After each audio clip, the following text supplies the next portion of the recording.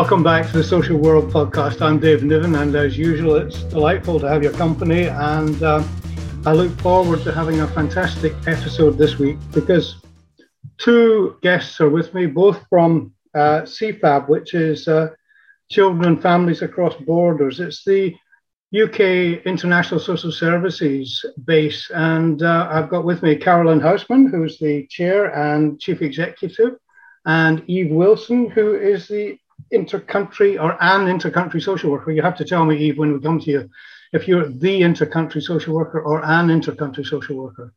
So anyway, welcome to you both, and maybe I could start with Carolyn. Welcome to the program. Thanks, David. Really happy to be here. Now, this is the 65th anniversary, as far as I can see, of CFAB. Is that correct? Or is it International Social Services, the 65th? Actually, we celebrated our 65th anniversary in 2020. It wasn't much of a celebration due to COVID. Oh, I see. We've got a pandemic delay, right? Okay. That's anyway, right. You've been going for a long time, and it's been a sort of a very kind of, in many cases, a fight, and in other cases, a success. And so I want to hear a bit, if you could, about what CFAB's doing now, what you feel your targets are, your brief is, and where your energy is going.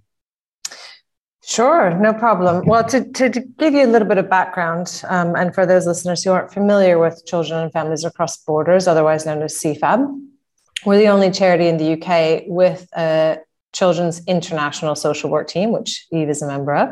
We're also the UK's only member of the International Social Service Network, so ISS. And that allows us to alert social services and professionally assess long-term care options for children in the UK and in 130 countries around the world. And we do that to really ensure that every child has access to a safe home. We specialize in understanding UK local authority processes, international legislation, and children's placements. And as you've pointed out, we've been doing so for over 65 years. And in fact, the International Social Service Network is coming up on its 100th year anniversary in 2024. So lots of experience. And through that network, we bridge the gap between local children's services, expertise, and international regulations.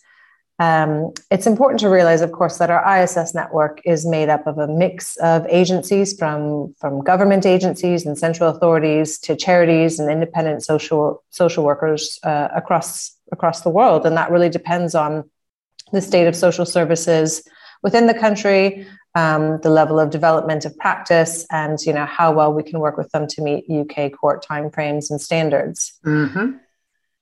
It's probably also worth noting that while we are a member of ISS, we also work within the Global Social Service Workforce Alliance, which is a global alliance that helps capacity build social service infrastructure around the world, but predominantly in the global south.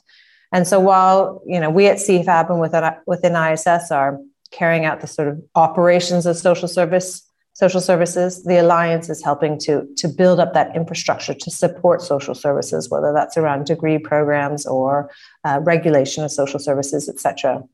And we're also, through the ISS network, an accredited Commonwealth organization. So our reach and knowledge is vast and deep. Well, that sounds, so what do you do in the afternoons? We do a bit of quality assurance, making sure that we're doing all the right things. No, you really have got quite a program on there. But let me ask you this question, because when I was in practice, if you like, in local authority social work, it did very, very rarely did anything international come across our desks. And I rather suspect that's different now. And it was only when I got into strategic positions in social work that I actually began to embrace, the whole international community and what you can learn and what you can give, and also what your responsibilities were. Do you think it's still the same, that kind of slight divide about the local authority social workers and others possibly not getting much exposure to your work? Yes, absolutely. I think it's a really big issue. It's something that we come across really on a day-to-day basis. And that starts with degree programs within the UK, social work degree programs, and the extent to which they cover international issues. And then it comes to the very practical day-to-day issues that social workers face, and whether or not they recognize that there's an international element to the case. So a very typical example you might have is you've got an English-speaking young person who's in care, who looks British, sounds British, and the assumption is that they're British, but actually they're Latvian or they're Spanish or they're French or whatever they might be. And they just happen to come here and lose contact with their legal guardians or parents. And that's been a big issue after the UK left the EU, ensuring that those children receive settled status. And then I think there's a role for us in raising awareness more generally, just how very international the UK is. A lot of people don't realize that based on the latest statistics from 2 years ago, just over 1/3 of babies born in England and Wales had at least one parent who was born outside the UK. Now, that's not going to be a direct read across all children in care, but broadly speaking, if a third of children in England and Wales have at least one parent born outside the UK, they're likely to have family outside the UK. And I believe the statistics for England and Wales is it's about 13 or 15% of the population is foreign born. So again, a pretty significant proportion of children and families here will have family members overseas. I totally understand. And I think that, as I said, you're now convincing me that people are beginning to know more about it, because my own experience has been, and I've created child abduction policies for various institutions. The rise in kind of, if you like, non-custodial parents abducting child is quite significant, I believe, and you can tell me if I'm wrong, but effectively trying to monitor and prevent that has become a much larger problem than it used to be. Is that your experience? Well, certainly if you look at the statistics published by the Central Authority for Hague Convention, it's 1980, isn't it, Eve, on looking at child abduction, you'll see that the stats increase year on year since that Central Authority was established. And that is really about, private cases where one parent leaves the country with a child and it's considered child abduction. So yeah, I think that's an increasing issue. We did a kind of research looking at public law cases in particular and looking at children who were in care. So we did a Freedom of Information request on local authorities across the UK and had a 94% response rate. And we asked local authorities, do they explore family members overseas for children in care? Do they place children in care with family members overseas? And if they do place those children with family members overseas, what kind of orders they use to place the children? And we found that more than half of the local authorities could not respond to all three Freedom of Information requests. And 41%, couldn't specify what orders were used in international placements. And it's a real problem. And it highlights the concern that we have that children are being denied their right to family. When you think about it, that is, because the way that communication goes there and the multi-agency kind of drive these days within social services, you think would include international as a kind of a primary partner anyway. Yes, well, completely. As of 2019, there's 104,000 looked after children in the UK, right? We said earlier, 1 in 3 children born in England and Wales have at least one foreign born parent, 15% of the population. That's England and Wales, not the UK. But, if you look across the UK, we estimate that there's at least 18,000 children in care with family members overseas at any given time. The Freedom of Information request that I mentioned earlier, we asked, how many children were actually placed overseas. The highest year where children were placed overseas with family members was 2019. And in that year, there were 42 children placed with family. So we estimate 18,000. In reality, there were 42 placed. That's 0.04% of looked after children accessing their family overseas. It's amazing shocking, really. Statistic, really. Okay, look, let's just take a little pause for a sec. And can I just ask Eve something here? Please. Eve Wilson, welcome to the program. Hello? Thank you very much, David. Yes, hello. Sorry, I was just unmuting myself. And I just want to say, I'm an intercountry social worker among a small but strong team of 9 intercountry social workers and caseworkers. Thank you for clearing that up for me. But I mean, that's fine. It's still there for the sort of job that you do that I'm very interested in, because essentially you're kind of in the front line in many respects in some ways. I mean, could you tell me a little bit about CFAB?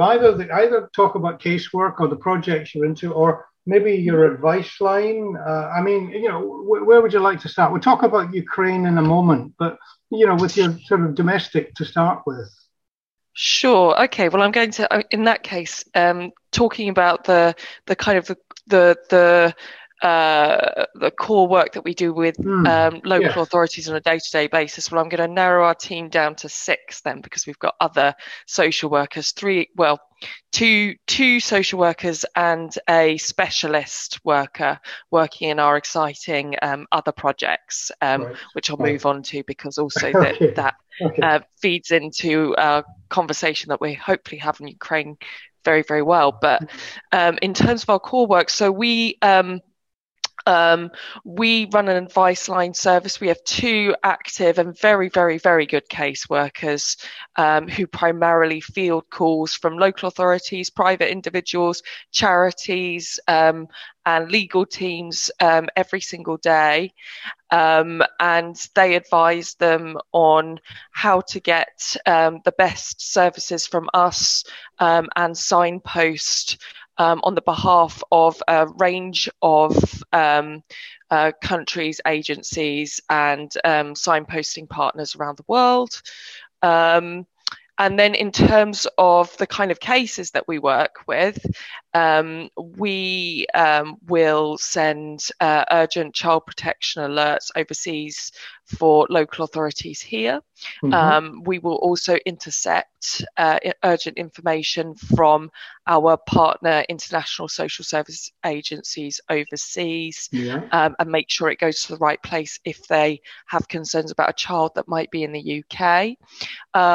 We will also commission and support visits to those children, again, kind of bi-directionally.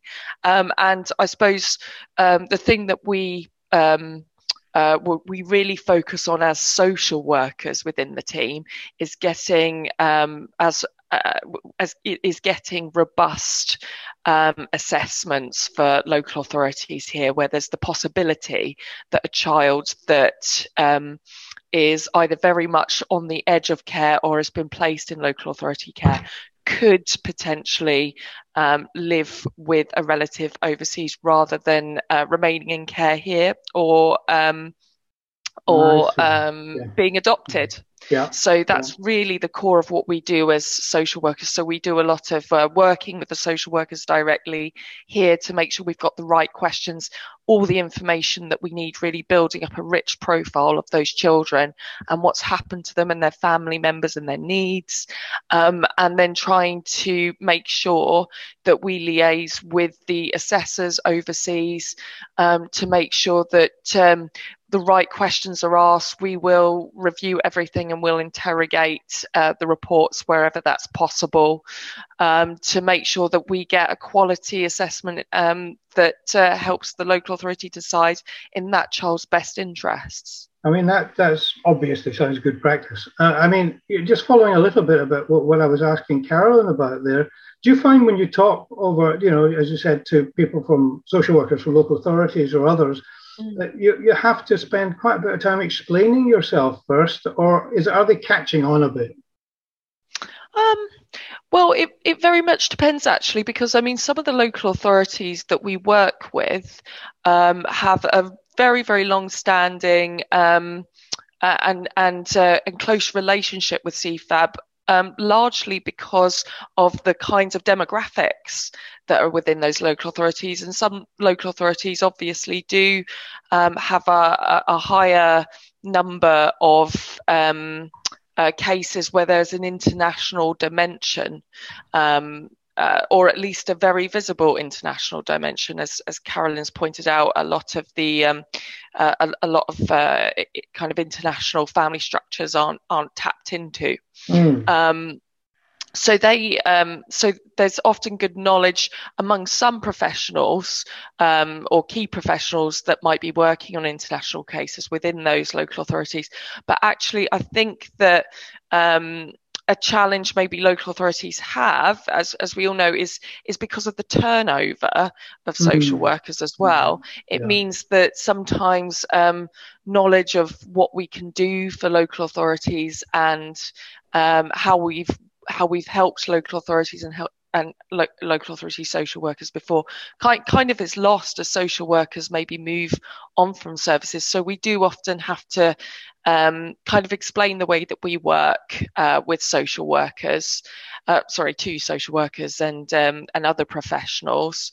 And also, I think that expectations and what we're able to achieve differs depending on the country, depending on the infrastructure we're working with, whether we're working with an agency that is statutory, has its own protocols in a particular country, or whether we're working potentially with one of our own independent social workers, some of which we've trained and developed, which means that we can guide a lot more as well. So in terms of what we deliver, that can vary from that point of view. Okay. So, yeah, there is a lot of discussing that needs to be had around those things. Plus ça change. Okay. But you do have, what I believe is the Cross-Border Child Safeguarding Working Group. Presumably that's multi-agency, is it? So my understanding is it is, although I think Carolyn's probably better placed to talk about that, as she would say. Yeah. Let me ask Carolyn that, and I'll come back to you in a second, Eve, okay? So, Carolyn, could you hear, are you there? Yes. The Cross-Border Working Group, is that a multi-agency, and is it successful? Yeah, I think it's a fantastic group. So our Cross-Border Child Safeguarding Working Group involves representatives from Department for Education, FCDO, Ministry of Justice, Central Authority, several embassies are on it, several charities within the UK that focus on child safeguarding across borders are on it as well. So Intercountry Adoption Centre, that's impressive. Yes. Border Force, and in fact, we've got a meeting coming up in 2 weeks' time where we're also going to have the Ukrainian embassy talking to all the stakeholders about how to coordinate movement of children across borders and how to better safeguard them. So really important informal forum for those key stakeholders to get together and share ideas. Okay. Well, look, I've got a couple more things before we get to just your stuff on Ukraine, but you are a charity, cross-border, cross-culture is how you describe yourself, but a charity all the same. And I'm guessing you wouldn't turn away funding. No, we would not turn away. To be fair, we have set an ethics policy and we are clear on where we would turn away funding depending on what the source was. But yes, we're always in need of more funding, that's for sure. Well, I always, when I ran a charity, I always went by the words of, remember General Booth, who started the Salvation Army? And he was given a donation, quite a large one, and it was from a dubious source. And these people sort of pointed it out to him. They were quite outraged. And he said, no, Sonny, I'll take the devil's money and sanctify it. Pretty good. If only I had those powers. Anyway, look, can I just ask you one or two things about internally first? Because before, I'm really interested in things like the International Kinship Care Guide. How is that recent, or is that sort of an established kind of publication now? Well, thanks for raising that, David, actually. So the International Kinship Care Guides, we put together in 2020. It actually comes out of that Cross-Border Child Safeguarding Working Group. Right. In recognition of the fact there is DFE guidance on how to manage cross-border cases, but only within the Hague Convention 1996, which a quarter of the countries in the world signatories to. So the vast majority of countries in the world, don't fall under Hague Convention 1996. And even the regulations set out in that DFE guidance, they're out of date and they're not very detailed. And so what we wanted to do is put together a good practice guide for social workers, although it is also used by family lawyers, interestingly. That covers everything from looking at immigration status and citizenship of a young person and who their potential care might be and, what kind of status they have in the country, through to what happens after a child is placed, what kind of post-placement support might be available for that child, etc. It is 2 years old. Which in some measures is very young, but in a post-pandemic world, it might be considered, in need of a refresh. The principles are still there, and we are looking to refresh it, and we're looking to adapt it for a Scottish audience as well. At the moment, that International Kinship Care Guide is really for England and Wales. Okay, right, thanks. Okay, Eve, then, may I ask you, if we start talking a little bit about what CFAB is thinking, doing, and responding to the Ukrainian situation, whether it's the diaspora of people coming to the UK or whether it's a wider international kind of response that you're part of. Do you want to just give us a little bit? Because next week, strangely enough, and this will be interesting, I've possibly done some Voices from Ukraine podcast, but next week I'm hoping to also do a podcast with the Barnardo's Helpline. Who get, I couldn't quite believe this, but they said something like 8,000 calls a week. I think it might have been 800, but whatever. Essentially, it sounds huge, the number of people needing information. Has that been your experience? I don't think it's been our experience in the advice line yet, although we are prepared to, we are able to provide advice in specific situations as a team. So local authorities are welcome, if they believe it's appropriate, to approach our advice line. My understanding is that Carolyn has been liaising with local authorities in preparation for incoming assessments. And in terms of the way that we're able to support local authorities now,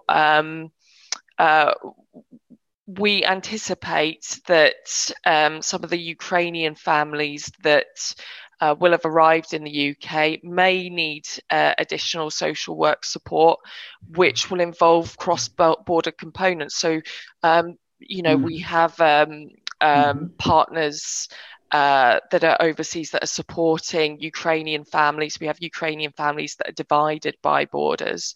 And it's possible for us to support in the context of, child protection assessments, child in need assessments, to try to get information from overseas and work with those family members as well. But also we do have a family reunification project as well. And we have a dedicated social worker that works on that project too. And we can also assist by helping to resettle more refugee children and their families as they arrive in the UK through that project as well. So there are multiple ways that we can assist if we're approached. Well, something that we've talked about before, and that thing that's particularly worrying for me are the vulnerable unaccompanied refugee children or vulnerable adults. I mean, has much discussion come your way about that? We haven't had any referrals yet. But we anticipate that we will. And so in terms of how we would manage those referrals and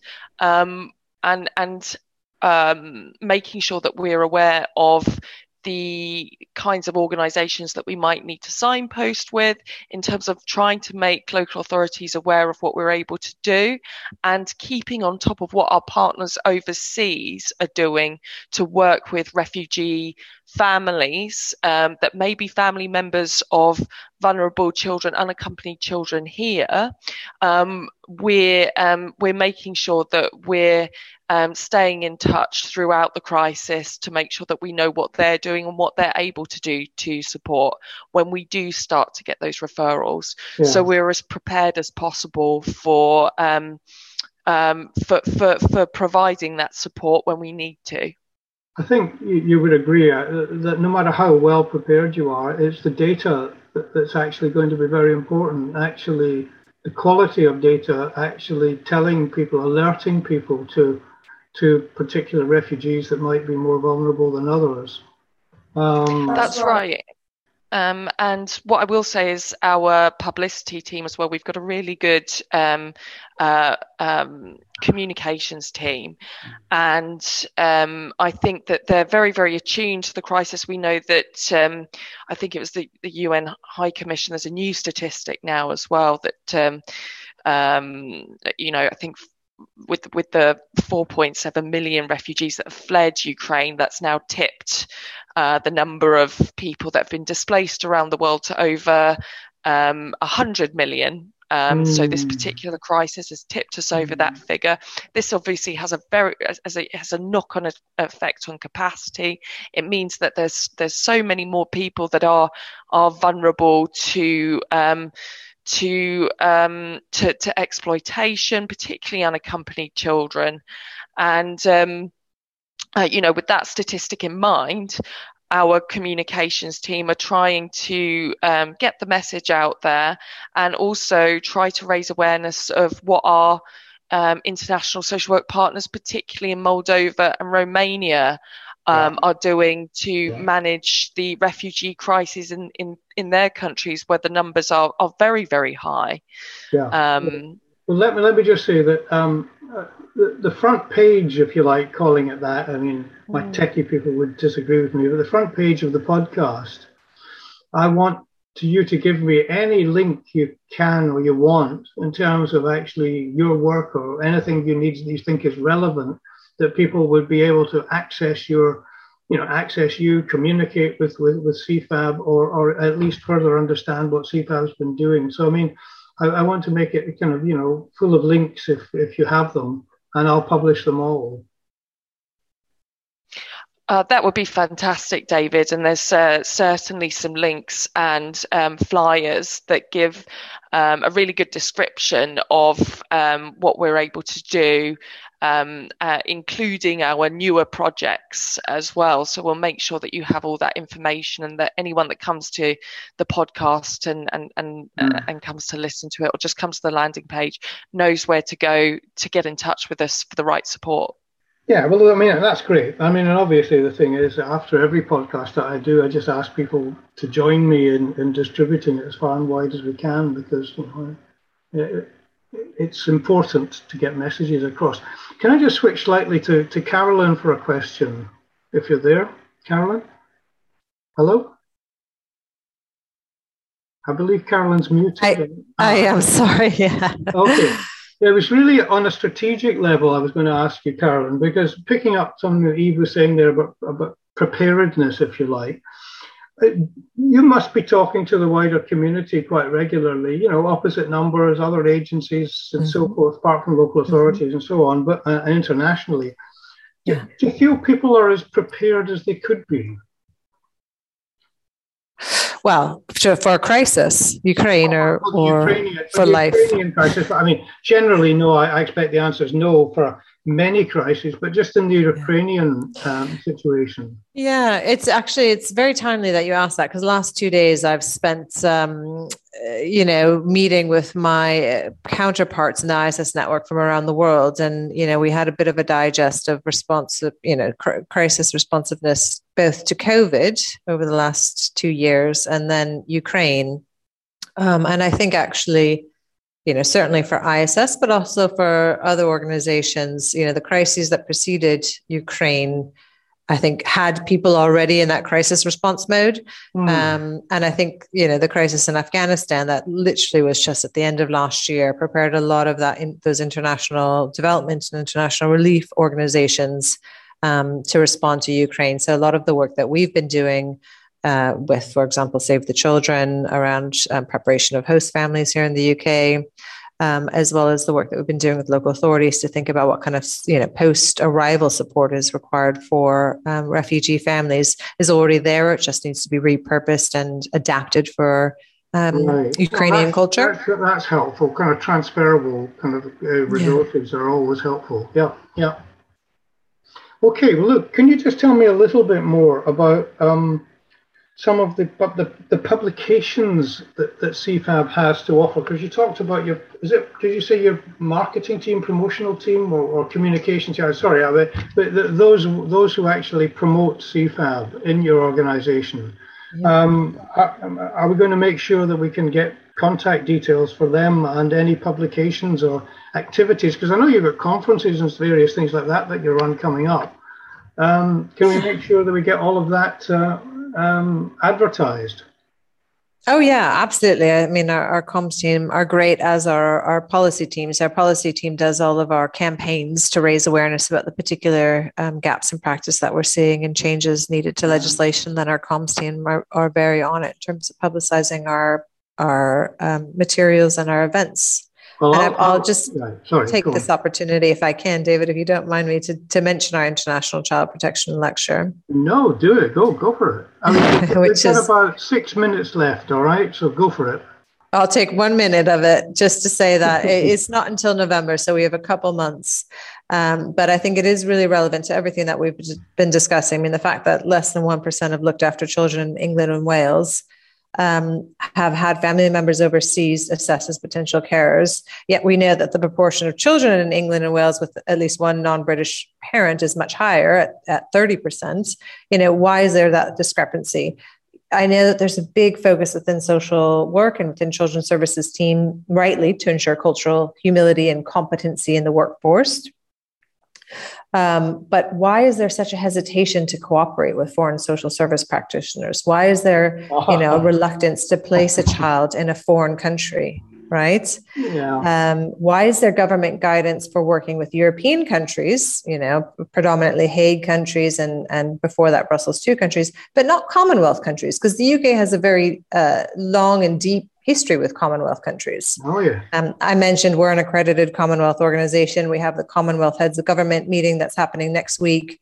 And we're looking at our International Child Protection Lecture. We'll be focusing on decolonizing social work and when how to have November, did you say? It's in November. Yeah, the date's not confirmed yet, but the details will be up on our website by July.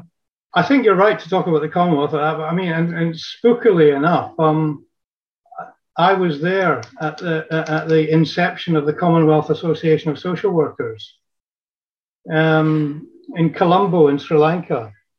Wonderful. Yes, and we are holding an event in Kigali with them on the 22nd of June to look at how to protect children crossing borders between Commonwealth countries. Great organization there. Is Monique Offrey still chairing? I think she is, actually. I don't know Monique, but... Anyway, whatever. Sorry, I'm taking away from some time. But the important thing is that that's going to be advertised there, and it sounds like a fairly important conference. And I think it was. Now, you don't quite know the venue yet, is that right? We want to make it as accessible as possible, particularly for social workers in Northern England and Scotland and Wales and Northern Ireland. So it's going to be online. It's a virtual conference. Okay, fine. Right. Which I think people will get used to. At least that's one benefit, if you like, of that horrible last couple of years, that people have got more comfortable with working online. I would like you to say something for about another minute, if you wouldn't mind, Carolyn, more of a message to, if you like, senior people in the sort of social care networks around the country and listen into it, because this goes international as well. So, I mean, just messages about what you think CFAB not only can offer, because I think many of them know that already, but what you would like to see developing in terms of cooperation, because it sounds, everything you've said says that we need more cooperation. Yes.